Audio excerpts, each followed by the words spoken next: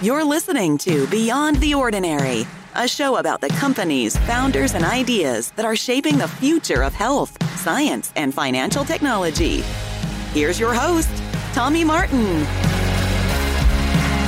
Well, hey, everybody. Welcome back to Beyond the Ordinary. I'm here today with my good friend, Christophe Desenia. He is a Frenchman, and he likes to keep it simple. When I asked, how do you want to be introduced?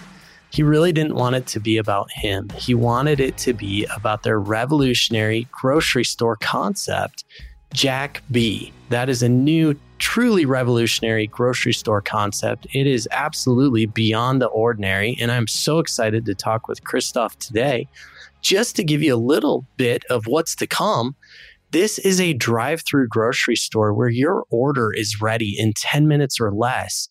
And amazingly, you actually get the actual items you wanted because you can only order what is actually in stock. I mean, imagine this. My whole life would be totally different. All items are fresh and they are ready the way that you need them. So for example, if you need bananas for today, you are going to get yellow bananas. If you need bananas for later this week, you are going to get green bananas. So we will talk about all this and much, much more on how do you take this kind of old school concept of the grocery store where you're walking in and self-selecting your items. And then you have this futuristic state of everything's being delivered, but it's not being delivered well. And how do you kind of morph all that into the next level concept that goes way beyond that? So I'm really excited to talk with Christophe about that. His role at Jack B is he's one of the 4 co-founders who has come up with this revolutionary concept. And he is the chairman of the board. So his job is really to work on the business rather than in the business.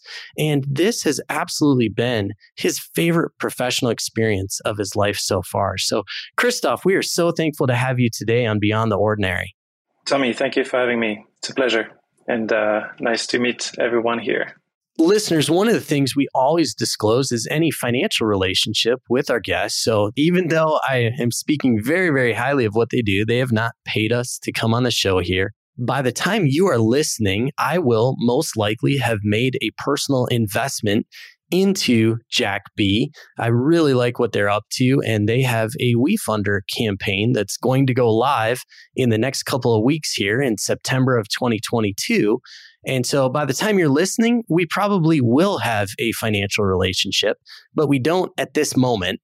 And they are certainly not paying for advertising space on our show. We think their concept truly is beyond the ordinary. So we're glad to have them here, but need to get that out of the way.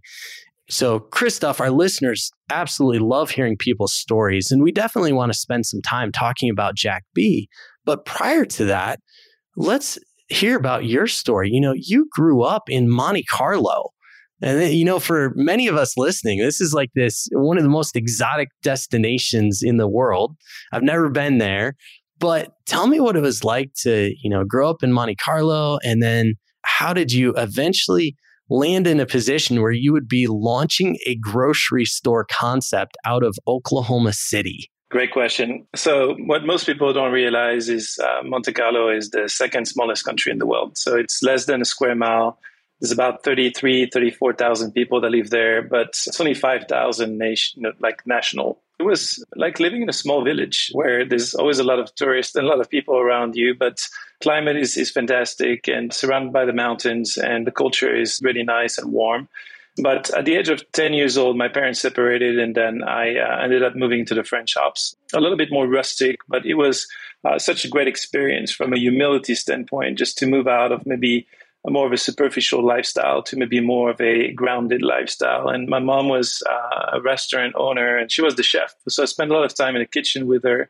And both of my parents being entrepreneurs, I had a sense pretty early on that I would end up myself in business. I love the idea of building things and building business and building teams and just achieving things together with other people that are like-minded and relationally compatible and strategically aligned. And so after that, I just decided to go and study business. And I was also intrigued by languages. And so growing up speaking only French, I thought it'd be a great idea to go and do my undergrad in Canada, in Toronto, to learn English. I studied English. It was rough the first 2, 3 months, but again, taught me a lot of humility. People making fun of my accent to this day still remains, but it's good fun. I don't mind it a lot.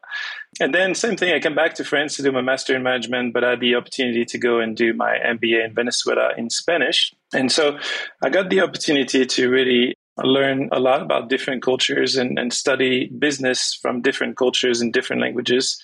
When I finished my MBA, I came back to France and I had the opportunity to start a technology company. And the goal was to offer like a software that was enabling blind people to listen to the newspaper through a voice synthesis technology, which in 2002 was pretty novel. The company we're working with was called Scansoft, and they were based in the Silicon Valley. And it was costing a lot of money for people at the time to have a Braille keyboard and voice recognition software, voice synthesis software. And so we're able to do a deal both on the technology side and also with the newspaper publishers to offer that at the similar price. But 2 years into it, got invited to church for the first time. And I grew up really in a non-Christian background, but during that phase, I just sensed something different in my life. And I think God captured my heart. And I had a 180-degree change of heart, really. And went to my two partners, sold the business, enrolled to Bible college, went in Denmark. I thought I would stay 3 months, ended up staying 2 years. Did a lot of mission work. Never really took a sabbatical. Christophe, wait. So I have to ask about this. And we have listeners that really come from all backgrounds from a faith standpoint, some that are Christians, some that are Muslims, some that are atheists. So we're glad you're here, no matter what that background is. But it sounds like, Christophe, you had such a change in your life that you decided to actually sell out of your business and leave the business partnership that you were in. Like, I want to go on beyond that, but what was it that, really caused you to have that? You talked about that 180-degree change. What was the part of that 180-degree change that really caused you to say, I need to leave this business partnership and move on to something different? It's a great question, Tommy. I think it was really growing up with, successful parents in business. I often felt the need to prove myself or a sense of not being completely fulfilled. And I was always surrounded by people. And so I was never really alone physically, but I very often felt lonely. And when that 180-degree change happened in my life, for the first time, I guess, I felt that sense of maybe fulfillment and just maybe getting a little bit more purpose in my life. And as I said before, really not taking any gap here was just, I was so driven. I was working a lot. I was involved in my parents' businesses and always thinking about starting my own businesses, and never really took time to reflect as maybe I did when I was a kid, just about what's the meaning of life, or, who created us? And those were questions I had not asked myself a long time. And so it was just a season of maybe just hitting the pause button and just saying, okay, this is going to be, perhaps a long life here. Maybe not a bad idea to just take a little bit of time to reflect and just try to understand more, what's my purpose in life? And I found in God maybe a little bit more clarity as to almost like if you buy a Toyota, right? Who is best than Toyota to fix your Toyota, right? They created manual because they assembled it. And when I read the Bible the first time, it felt a little bit like that. Like if I accept the truth that God created me and that He left the Bible almost as a guide for our lives, why not taking the time to read that Bible and just try to find a little more about God and live a life maybe filled with purpose. And like you, I'm very respectful of the beliefs, other religions, and I think my encouragement is more so about taking time to reflect and to find purpose. It's so important. You mentioned this concept of the gap year, Christophe, and I know around the world that's actually a pretty common thing. Here in the United States, it's very uncommon. So tell our listeners about this. Maybe a lot of our listeners haven't heard about how the rest of the world kind of treats that. Yeah, a gap year really is spending the time exploring things that perhaps you feel you don't have time to do on an ongoing basis, right? So if you start working straight out of college, maybe you get 1 week vacation, maybe 2 if you're lucky, and that doesn't give much time if you want to visit parents or close friends to maybe go and explore the world a little bit, or maybe try new experiences, or maybe try to get better at something you always wanted to get better at.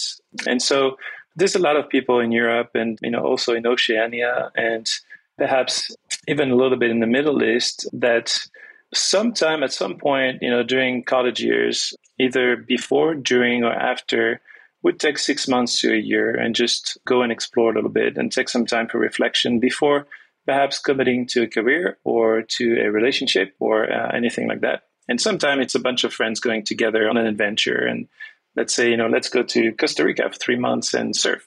We're decent surfers, but let's take time to become really good surfers and maybe explore yoga or other things. Or like me, go to Bible college and do some mission work in, Eastern Europe and read the Bible for a year. So it's maybe different mindset, maybe different culture, different opportunities, but most of the time it's positive, I would say. And for most people, it's a time of their life that they tend to cherish and remember for all the adventure and the unusual things that perhaps they've done during that time. That resonates so much with me, Christoph. I was just at a basketball game a few months back, and it was senior night, and the parents came out and they would say, here's student so-and-so, here's where they're going to college, and this is what they're going to be studying. And I just remember sitting there in the stands, thinking back to myself as a senior in high school, realizing the 2 or 3 different things I thought I was going to study at that point were not even close to where I would end up spending my career or my life. And, I think we put a lot of pressure on our students to have to decide, what their future is going to look like as they're coming out of high school. And a lot of times they're still just trying to figure out who they are. I know for me and, probably most of the people I know, we were still trying to figure that stuff out. So that concept of having some time to get out there and really explore, do some jobs, figure out what you like, figure out what you don't like. I think some of that's just really needed. So hopefully we'll see more of that. Actually, I've heard that from a lot of students that are saying, I'm not going straight to college this time because they realize, I don't know what I want to study yet. And I heard a student say just last week, until I figure out what I want to do, I don't want to go waste money. And I was like, hey, you've actually got your head on pretty straight there. So it was neat. So you come out of Bible college in Denmark and do your missions work in Eastern Europe. And then that's going to lead back to this revolutionary grocery store concept. So take us the rest of the way there. After Denmark, I decided to move to London, England. And the best story about this season of my life is 3 days after I moved to London, I met my wife. She was doing a master's at London School of Economics. And we met 3 days after I arrived. We became good friends. And about 6 months later, started dating. And 10 months later, got engaged. And then we eventually got married in Monaco a few months later, 2008. We've been married now for 14 years and we got 3 wonderful kids. So when I got to London, I was really asking myself about whether to continue maybe more of a missional work or going back to business.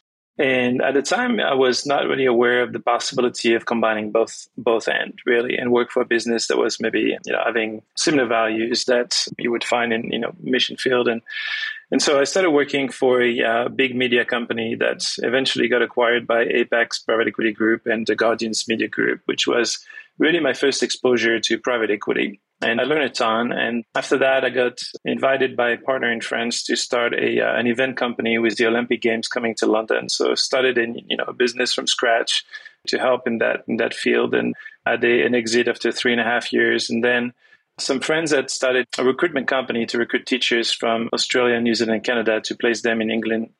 And my wife was involved with that organization. They had started a social enterprise where the proceeds were going to take those same teachers during term break and take them to India and Uganda to train local teachers there that had never been trained to be teachers. And I had an opportunity to step in and took over the business and do a turnaround and basically scale the business and position it to being ready for strategic acquisition, and did that. And then got introduced to a private equity group based out of Indiana. And they were looking for someone to help them identify opportunities for investment in Europe and East Africa.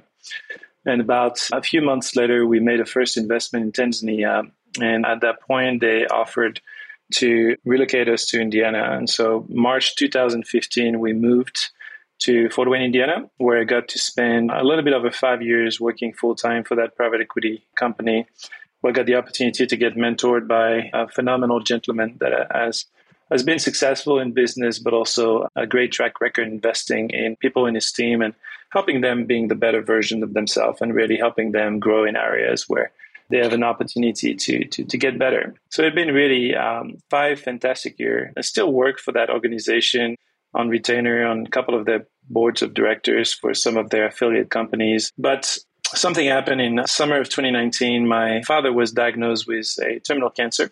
So I decided to resign from full-time position to care for him. He was in France. And so I spent 3 or 4 months of the following 8 months in France. Was able to be a donor, a stem donor for his leukemia. Unfortunately, got a different plan and he got upgraded to heaven. And May 2020 left us. I like how you said he got upgraded to heaven, Christophe. I've not heard it put that way before, but I love that imagery. I think that's fantastic. Yeah, it was, there's some dear friends that lost their parents or dear ones, through an accident or a heart attack. And the truth is, even though I still miss my dad, personally, I had like this wonderful 8 months where I was able to spend a lot of time with him and we're able to have many meaningful conversations. And it was sweet moments. And then came to a point where pain was really hard for him. And so I think when he left us, it was to go to a better place. At least that's my belief. And so that's the way I like to present it because I believe in it. But 2 months prior he passed, lockdown happened with COVID. And so March 2020, lockdown, school that closed. I'm in Fort Wayne. My kids are going to a school that doesn't have really a backup plan for online school and end up homeschooling my kids. And then I really felt that it was the right thing to do. So I continued doing that. I started Jack B in June 2020. And then in that summer, I felt like I could possibly start a business and homeschool my kid at the same time. My wife was an executive for a local organization. And this was in the middle of the COVID pandemic. I mean, that's right. Really at the beginning. This is kind of right after it launched. So you decided to start and launch a revolutionary grocery concept at the beginning of the pandemic. I love it. That's right. So done that and then felt like investing time in my children and homeschool them. They give me a lot of flexibility to start working on the business. And then things evolved. And today 2.5 years into it, 2 years into it, we're ready to open 3 stores, beginning of 2023. But based on the fact that we lost my dad in May 2020, we also felt it was the right thing to come and spend a year in France. So I'm currently in the French Alps, spending a year here. My kids are starting school this week, Thursday, the 1st of September. And then I'm traveling back to the US more or less every 6 weeks to be with my partners, but work remote for the most part. And it's been fantastic. Well, this is a perfect segue, Christophe. Let's dive right in and tell us about Jack B. How did this concept for a totally new way to get your groceries, how did this originate? Well, I like to give credit where it's due. And so one of the co-founders of Jack B, Jennifer Neef, in 2002, 2003, she was attending a church in Wichita, Kansas, and the gentleman was a doctor, age 45, 46, lost his wife from cancer. They had 4 kids. And Jennifer was a single woman at church, and she really felt like it could be helpful to go and help this man grieve by going and helping with the kids for maybe 3 or 4 weeks. And at the end of those 4 weeks, the doctor, his name is Doc, called her and said, "Thank you so much for helping me during that grief. By the way, I fell in love with you." And so they ended up getting married. They ended up having another 4 kids together. And so 5 years later, this single woman ended up being a mom of 8. By the time she had 3 kids, one night, November 2005, she went to Brahms, which is a ice cream, burger, fast food. But inside the Brahms, they've got a small grocery store with maybe 500 SKUs, enough to prep steak and salad or something like that. And she had 4 teenagers at home that were drinking a gallon of milk or 2 per day. And one of the kids was sick. He was icy. She asked the guy at the drive-thru, she said, "Sir, would it be possible for you to sell me a gallon of milk? I know it's in the store, but I'm willing to pay an extra $5 or $10. But if I don't have to get out of the car, that'd be wonderful." And the employee said, "I'm really sorry, but we cannot do that. If you want milk, you have to come inside the store." About a month later, something similar happened. She needed to get some medicines for the kids. And she felt really bad to go inside the CVS to basically potentially contaminate, other people with a sick kid. And then she realized that at that time, it was possible to get junk food that is not good for your health from drive-through, but you cannot get fresh food or medicine. So since then, we know that CEF and a lot of pharmacy now offer drive-through, which is great.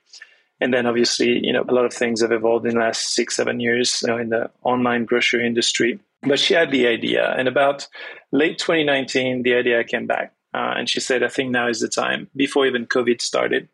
And so she called Alex, another co-founder, and they basically started talking about it. And then I met Alex in February. And then we kept talking about it. And then June, we decided that it was the time, and we started JackB. Listeners, my favorite businesses are ones that start from somebody trying to solve a problem. And obviously, in this case, one of the problems is it takes a lot of energy. I mean, I have 3 kids, not 8. And I remember on those rare occasions where I was the one going to the grocery store with all 3 children, it was not easy. It's very much a first world problem. I recognize that. I'll call it what it is. But it's not easy to take multiple children through the grocery store. And that's not even to speak about so many kids you see at the checkout line. And why do they put candy bars at the kids' height at the checkout line? For one reason, and one reason only, because they know there are so many parents, they're going to be too embarrassed to listen to their kid throw the tantrum if they say no, that they're going to just buy the candy bar. And the child knows. They've been trained very, very well. If I act like I'm about to throw a tantrum, my parent will buy me a candy bar at the checkout. So avoiding that grocery store experience altogether. And then during COVID, we started to have all this grocery delivery. And Christoph, I remember in our house, initially we thought, this is the best thing ever. Oh my goodness, we absolutely love this. We don't have to go out to get our groceries anymore. But our experience, and I know the experience of many, many, many of our friends, has been there's so many substitutions these days that I think actually there were a group of our friends were sitting around. This was last weekend, and they were just comparing notes on why they have to go to this grocery store to get this item because they know they'll have it, but then they have to go to this other grocery store for this other item. But that one is way too overpriced on a different item. And so they have to go to a different grocery store. So I'm listening to these friends and they're talking about how in a given week, they will often visit 2 to 4 different grocery stores in order to get all the things that they actually need for their family. And they're sick of delivery because it's just constant substitution after substitution after substitution. And they're just not getting what they even ordered to begin with. So how do you combat that? How do you combat that as a grocery store to make sure that when we show up, even though we're going through this more convenient drive-through concept now, how do we make sure that when we show up, we're actually getting what we ordered? It's a great question. When we started the business, I wanted to make sure that there was some data verification. A lot of business starts on feelings, and often the founders like something better, so they think everybody else in the world will like it better too. And a lot of the tend to have only 10% success rate. And so the first round, we basically raised about $500,000, and we spent 90% of that in doing pure research and analyzing the market. And so a few things came up that I'm going to share, which hopefully will bring some decent insight to your audience. Is about 70% of Americans don't know what they are going to eat for dinner by 2 p.m. Another interesting stat is that the average American family with 2 children or less spends 70 minutes grocery shopping per week. 70 minutes. That is shocking, Christoph. I mean, that's a lot of time.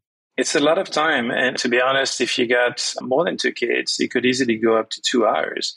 And so if you grocery shop from the age of 20 to the age of 70, you can easily spend 150 to 200 days of your life grocery shopping. And people are used to it. And in fact, that amount of time increased over time because people want more of more of more. And so where grocery stores 40, 50 years ago used to have 5,000, 10,000 SKUs, now they have 40 to 60, 70,000 SKUs. So when you go and you look at the ketchup aisle, you've got 27 ketchup.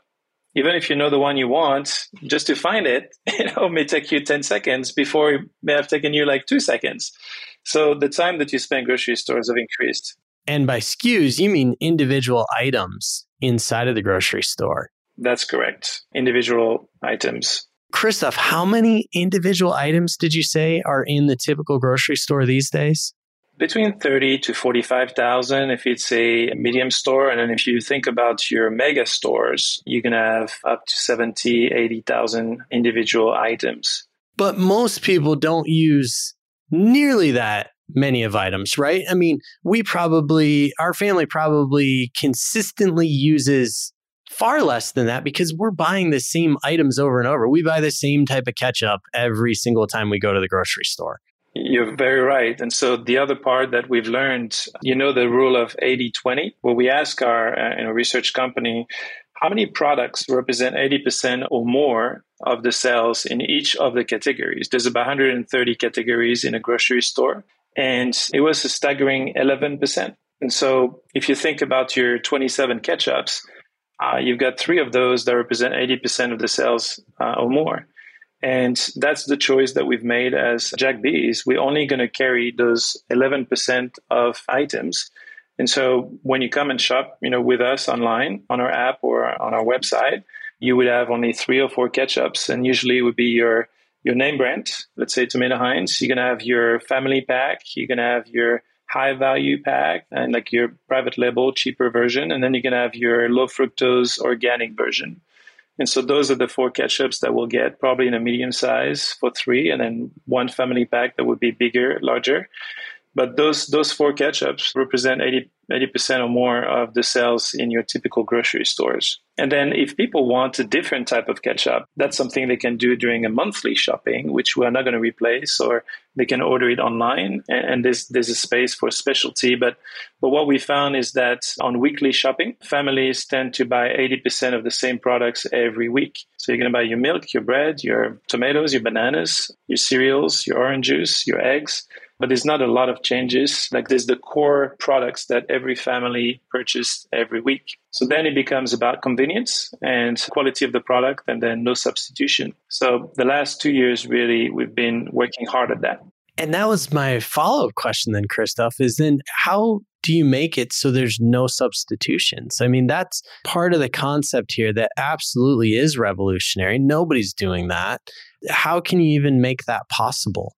So if you think about the online ordering right now, so let's say someone orders at Kroger or Walmart, 95% of the cases, they're going to send someone in the store to basically pick up the order for you. So substitution comes from 2 or 3 possible ways. One is by the time you order, it was still in the inventory system, but by the time someone come pick it up, there's in-store customers, so that product may have been, taken away by someone else. Second is human error. If you send someone that is fairly untrained, picking 3 or 4 or 5 orders at the same time, and going back to the ketchup example, they have to pick 1 ketchup out of 27. And Tomato Heinz, for example, may have 5 different sizes. They may just pick up the wrong size. Either they take the smaller one, the larger one. So there's human error. And then there's also sometimes the misunderstanding. So like you read strawberries, but someone wanted frozen strawberries. And so you get one or the other instead of the right one. And so for us, the way we avoid substitution is simple. You order online and you need to pick the store from which you're going to order. Usually that will be probably 3 to 5 miles from where you live. And we have no in-store customer. So our point of sale is directly linked to our inventory management system. And if we don't have it in our inventory, you cannot see it on the point of sale. So you cannot order it. So if any substitution, you would have to make it yourself. So, if we got 4 ketchup, but that day we only have 3 in stock, you'll have to pick one of the 3. But we will not put the one we don't have in stock, for you to see. Or there will be no substitution. 100% of what you order, you'll get. And the way you've achieved that, when this is like so novel for the grocery industry, is because nobody's walking down those aisles from the moment you order. Nobody can take your item that's already spoken for. And so that is a totally different system of inventory management than any other grocery store is doing right now. That's what I really like about this concept at Jack B. And so, Christoph, with our remaining time, tell us about where Jack B is going to launch. Yeah, another part of the research we've done, Tommy, is we wanted to know from the segment of online ordering how much of that was going through delivery and how much of that was going through pickup.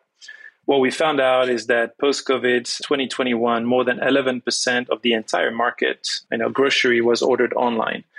But a lot of people would think with, big brands like Instacart or Shipt that the majority of that is going through delivery. But what most people don't know is actually 75% of this market share is pickup.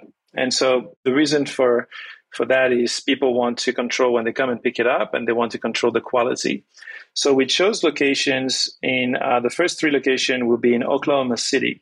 And we chose locations that are really close to where people live. And 2 of the 3 that we chose are actually food deserts with people averaging, $90,000 to $95,000 per annual income per family hold.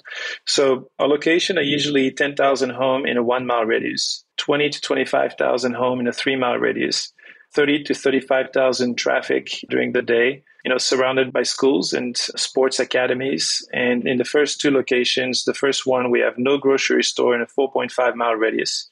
And the second one, we have no grocery store in a 3 mile radius. And what we found is that on grocery shopping, most people tend to shop in, a 3 mile radius. Even if they prefer another grocery store, they will go for the monthly shopping or exceptionally to get some products. But for like the day to day, buying the 80% quarter products, they look at convenience. So they look at something that is close by. So we strategically chose those places. Most of those are close to a corner. And the reason is wanted to be conveniently located for our customers so that on the way to work or on the way to dropping the kids to school or picking them up, they can literally stop by and get the food in the trunk. And one thing that we're going to do to save them time when they arrive home is we're going to pack all the dry items in clear bags, all the refrigerated items in green bags, and all the frozen items in blue bags. So when they come home, they don't have to open 20 bags to try to find where's the ice cream, where's the butter, where's this, where's that. But they will know already where things are supposed to be going. So we're trying to save time for people on the front end. Like they're going to order from 4,000 products instead of 40,000 products. So it should take them less time. The order will be prepared in less than 10 minutes. But when they come to pick it up, it's a drive-through where they don't have to back out or to get out of their car. They just scan a QR code when they arrive in the drive-through bay. And we put them in their car in less than 3 minutes, and then they can just go. They never have to be behind someone. And then when they arrive home, they know where their products are going. They don't have to spend too much time. So we think that time is probably something that people value the most. And then no substitution, quality of products, picking them up as they would pick for themselves is the other things that we want to provide to our customers. I absolutely love this concept, Christoph. And I think your team has been so intentional about going to the customer and finding out what are the customer's actual needs. And I think that's something a lot of businesses miss. So really applaud your team on that. This has been fantastic. We're going to move into my favorite part of the show where I actually get to ask you 2 questions. The first is the question everybody wants to know. And what our listeners know is it's actually the question I want to know. And some of them might want to know. And then the final question will be the real question that I know some of our listeners will want to know. So my question for you today, Christoph, and we have several listeners who are founders of businesses or they are would-be founders. And one of the things founders are always thinking about is where do I get my capital? If I need to raise capital, where do I raise it? Do I raise it from angel investors? Do I raise it from venture capital? And your company has used multiple sources, but one of the sources that you're about to embark on is WeFunder. And before we ask about your specific opportunity with WeFunder, which will be my final question for you, but before we go into that, for those founders out there listening in or those would-be founders, what was it that made you as a business decide WeFunder is going to be an appropriate funding mechanism for part of our capital raise? How did you choose WeFunder? And what was it that made you say, we want to do this crowdfunding concept? If you allow me, I would just give a little background on what we've raised to date, and not so much to talk about the amount, but we raised money from wealthy individuals. We raised money from private equity. And every time we raise money, we always ask ourselves, can we raise money from people that not only align with our values and believe in the business, but also can they bring something to the business outside of just the money? And so most of our partners on the technology development side, on the real estate development side, even our bank, our marketing company, and insurance company, a lot of them have invested in the business, which really changed things for them because instead of seeing us as a customer, they see us as a true partner. And so it's been fantastic to raise money from people that are also invested in the business. When we thought about WeFounder, we thought about what is the biggest risk for us at this stage. So we got a technology that is working really well. We've got 3 buildings that are under development right now that would be ready in November, December, and January for openings in January, February, and March. What is the biggest risk for now? And the biggest risk, I believe, is really customer acquisition, customer adoption, customer retention. And for all of the people that are in the online business or e-commerce, they know that customer acquisition or the cost of acquisition of customers, CAC, is one of the greatest costs. And it's, the better you control that, the greater chance you have to be successful and manage your cash burn and your runway. And so we're introduced to WeFounder, and I've seen a lot of crowdfunding platform for objects or things, but never quite for a service company. And the whole thesis here is we want to raise money from our future customers. And so the idea of WeFounder is not so much that we need to raise a lot more money. It's just to try a new platform for us to acquire customers and almost make them brand ambassadors. So imagine your PTAs and, your moms that perhaps, we're talking about people that live 3 miles, like they make under $100,000 per family. Under SEC, you cannot invest more than $2,000 in private businesses because they're not protected. They're not, there's no policies. And so now they can invest in a private business somewhere where they're going to go and shop. And now imagine if, one of those mom invests in us $1,000.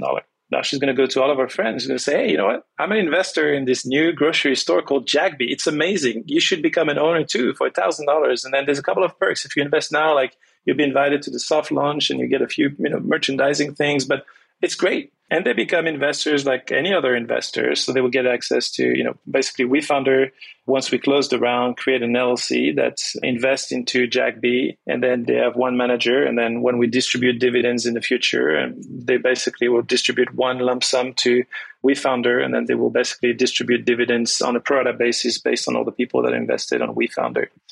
And so we're testing the platform as we're looking at, in the next round, if we can prove the concept successfully with the first 3 stores, we think WeFounder can be a way for us to go to market, do a little bit of PR, acquire customer at the same time as raising money and building a base of ambassadors, our brand ambassadors.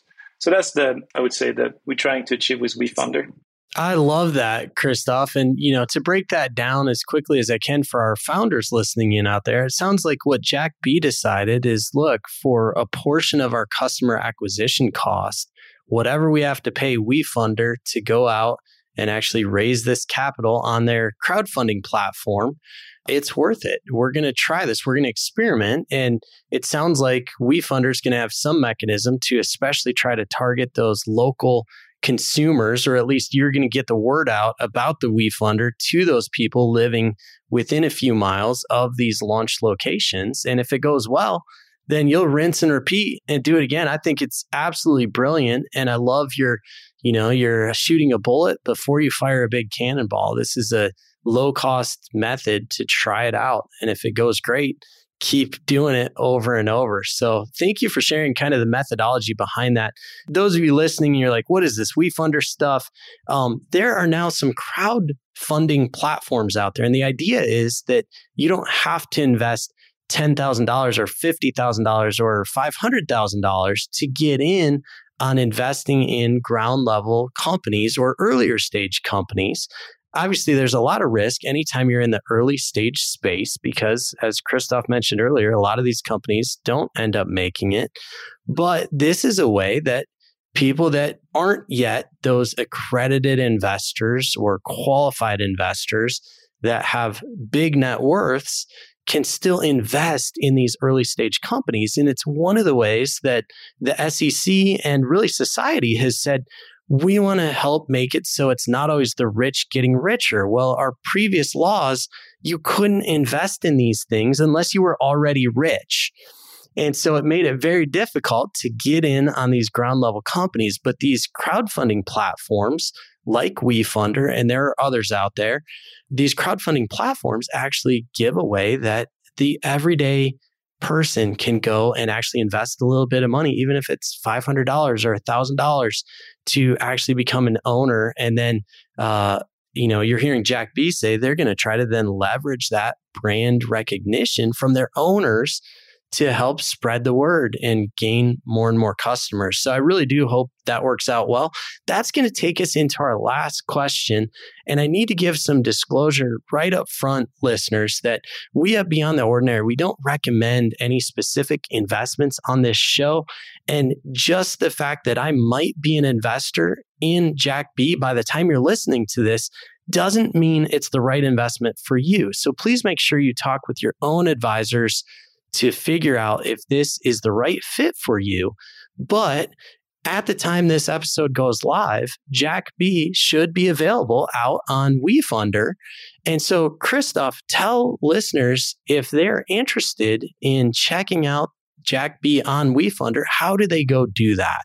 Yes. So the website would be wefounder.com/JackB, JACKBE. And when you go on a website, there will be videos to explain the concept. There would be some highlights. There would be some slides. There would be also the terms that explain we are going to be into a SAFE, which is a vehicle before getting into Series A. SAFE means Simple Agreement for Future Equity. And we're offering a discount of 10% for the first $200,000 that we raise through WeFunder, and then 5% for anyone coming after $250,000 up to $1 million. And there will be also access to coming to the soft opening and getting also a few perks based on the amount that you invest, or if you recommend that to a few friends. And of course, if any questions comes to mind, there will be information on the WeFounder page for you to get in contact with some of our staff or founding team to ask for the question if you have any further interest. Listeners, you heard it from Christoph. That's wefunder.com/JackB. And if we get it compliance approved, we'll put that in our show notes and you can click from there and go check it out. We are so thankful to have had Christoph join us today to hear about how something goes from an idea to actual execution. And it takes a team, as you've heard. It also takes funding. And we got to put all that together to actually go roll it out. And it's really exciting to see Jack B do that. And hopefully we'll have Christoph back here maybe 6 months from now or a year from now after these first 3 stores launch. Let's bring him back and let's get an update on how everything's gone. I think that'd be fantastic. So Christoph, thank you so much for joining us. And listeners, thank you for joining us. We can't do this show without you. So thanks for joining us here at Beyond the Ordinary. Tommy, thank you so much, my friend. And thank you to all of you who have taken the time to listen. And thank you for all the work you're doing also with your own businesses or your own venture. It matters. Thank you. Thanks for listening to this episode of Beyond the Ordinary. This podcast is brought to you by Mammoth and produced by Reverb. If you like this show, consider sharing it with a friend. You can subscribe to future episodes in Apple Podcasts, Spotify, or wherever you listen to podcasts. For more information about Mammoth and Beyond the Ordinary, visit us at mammoth.vc.